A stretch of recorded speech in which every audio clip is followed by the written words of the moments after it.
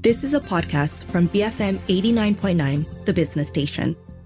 The World Market Watch is brought to you by CIMB Preferred.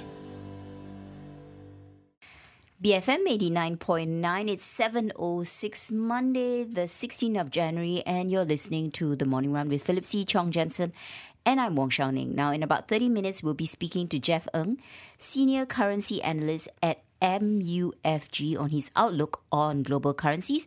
But let's recap how global markets closed last Friday.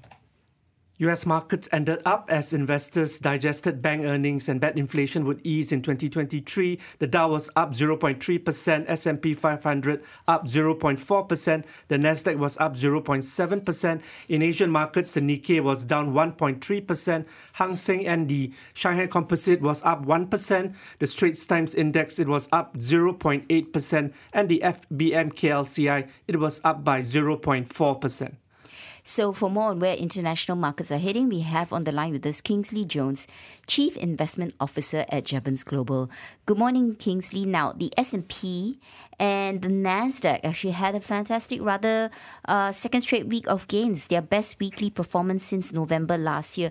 Help us explain what is happening to markets, because Nasdaq's up close to 6%, S&P 500 close up 4%.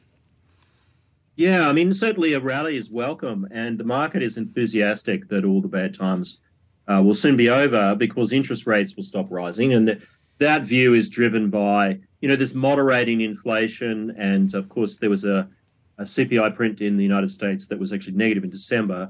A lot of those effects, though, we still have to be a little bit cautious, we think, because the real problem now for the US market is declining profit margins in stocks. And that's largely driven by higher costs on the wage side. And since revenue growth has been okay for a long time, the market's sort of a bit complacent, we think, about that margin decline. And just to give you an example, way back in 2000 when Microsoft was king, their profit margins peaked out at around 40% net. And then they went down to about 20% over the next 2 years. And the reason why that's relevant is obviously, you need 100% sales growth to make up for a halving in margins to get back to the same profit level. And also what happens is the earnings multiples decline. So we think we're still in the early stages of that for a lot of US tech. And that's why, obviously we like quality companies like Microsoft, for example, or indeed Alphabet.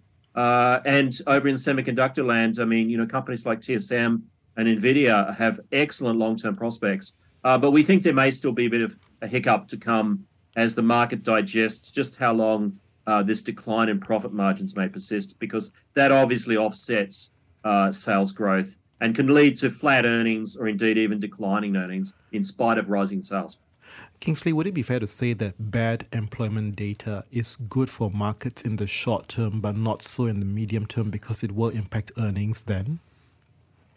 Yeah, absolutely. That's the key thing. Look, I think the really positive thing in the United States especially, but you're seeing it elsewhere, I'm not sure about in Malaysia, but here in Australia, unemployment is, I think, at a 40-year low or something. And, that's a good thing, right? Because it means that everyone has jobs and it's that's what we want to see. But it does mean that companies that haven't planned for the necessary productivity gains to pay higher wages, they may be struggling a little bit to continue to grow their earnings. And then the market will start to look for employment declines as a sign that there's reduced pressure on, those costs. And that's the conundrum we're in right now. We're not really sure, I think, as investors in general, whether this dynamic is going to have the good side of employment growth persist, but have sufficiently high wage growth that it cools margins. And then from the investor perspective, they sell the market. We just don't know yet. So it's a welcome with this rally in the first 2 weeks. We just have to see how we get through this earnings season in the United States. And Kingsley, at this stage of the market cycle, would you prefer stocks as opposed to bonds? Yeah, look, it's a very good question. In the United States, we'd be thinking about adding some bonds for the reasons I mentioned, because there's still some very richly valued tech stocks in the US market that dominate. But outside the US, I think it's really a story of just buying stocks, basically, because the rest of the world didn't do as well as the United States during the big boom. And now we see a lot of value. I mean, if you look at Japan, there's a lot of stocks there doing quite well. Europe, surprisingly, is doing pretty well in spite of the headwinds from high energy prices. And over in Asia, we think that there are quite a lot of companies that are just outright cheap, particularly in mainland China. So I think stocks outside the US and maybe a few bonds in the US while you wait out this adjustment to valuation. Kingsley, I want to talk about results that came out in US on Friday, which are the banks. So you've got Bank of America, Wells Fargo, JP Morgan, and Citi. They all reported earnings on that day. What was your takeaway from the results? I think it's a bit of a mixed bag because of these employment trends. So firstly, the really good thing for the US banks is that because of low unemployment and, consumers seeing prices fall, there was a big backup in demand for automobiles that saw used car prices go up a lot. But now you're seeing, companies like Tesla cut the price of a Tesla in places like the United States by up to 20% in some cases. So therefore, I think the good news for the banks is that so far the US consumer still has some savings and they're spending freely on the credit cards because they don't really fear unemployment. With the white-collar sector, with financial layoffs and also tech sector layoffs, so far, particularly in the tech sector, a lot of those people have been able to find jobs. So those conditions are still good. The downside for the US banks is that mergers and acquisitions activity is well off, and that's usually a big earner for them. And that's why you're seeing layoffs in firms like Goldman's. They made some big bets in consumer banking. They're now pulling back from it. And I think that will persist through this year. There's a bit of an adjustment period. So it's a very mixed bag in the US banks. But multiples are not that bad. So I don't think they're going to have any real balance sheet stress. It's more a question of lower earnings. Okay, Kingsley, one more question on the banks, though. I think there were reports coming out from all the calls that were made subsequently after the results season from the different CEOs. And there was a common theme, a common thread in that they're seeing customers drawing down on their savings, there's a piling up on credit cards, and a growing number of cases struggling to make their payments. Is this the first signs of a recession in the US where consumers are really feeling the pinch, though? Yeah, it could be.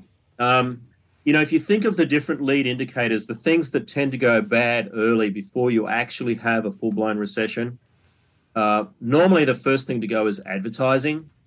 You get less advertising by business because they realize that if they spend more money on advertising now, then in 3 months' time, they're not going to have higher sales.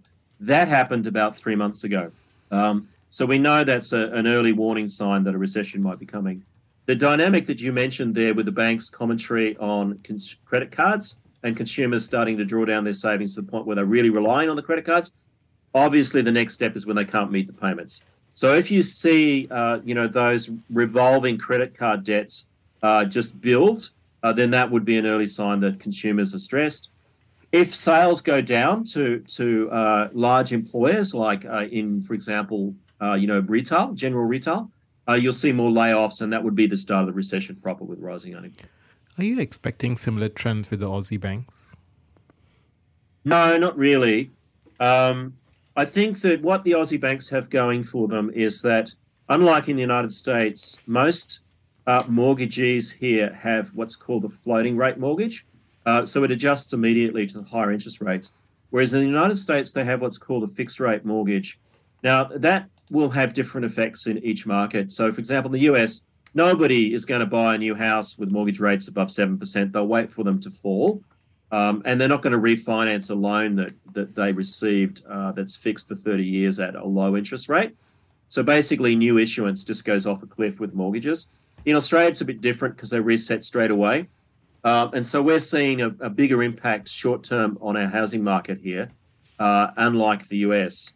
US has just seen a slowdown in activity, but not really a collapse in prices. Here we've seen a collapse in prices and a rise in interest rates for the banks. That's good for the Australian banks because it means they are getting a cushion of support from higher income from their existing clients. And the fact that housing prices are falling is not terrible because it means that those younger people who really desperately want to have their first home, when employment conditions are good, they've got a much better chance to enter this market later this year. So we think there'll be a lot of discussion about whether the Australian banks, you should buy them or not. But we're reasonably confident that this is not going to be a 1991 situation with Australian banks. We think that they're a good buy at these levels, and we also think we can hold them through what will be some turmoil through the second half of this year.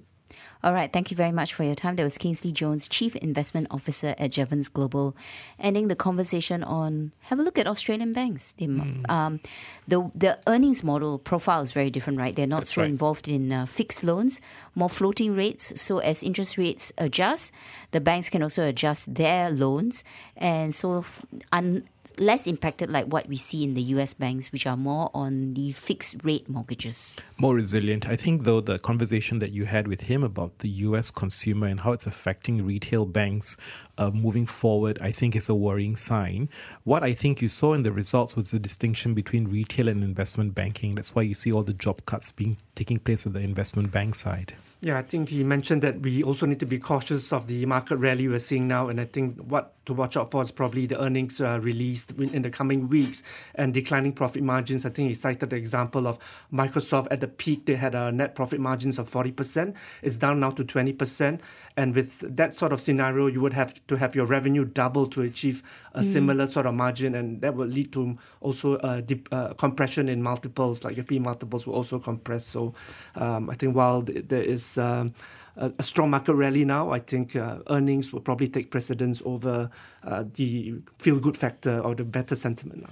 But we always talk about this January effect, right? Where fund managers readjust their portfolio and they're cashed up and then they're thinking, okay, I'm going to put the money in the market. And maybe what we're seeing is the impact of that, especially for the first 2 weeks. So the question is, is this just going to eventually fizzle out? That might be a possibility. But up next, we'll be covering the top stories in newspapers and portals this morning. Stay tuned for that. BFM 89.9. The World Market Watch is brought to you by CIMB Preferred. Moving forward with you. Visit cimbpreferred.com.my for their preferential services beyond banking. You have been listening to a podcast from BFM 89.9, the business station. For more stories of the same kind, download the BFM app.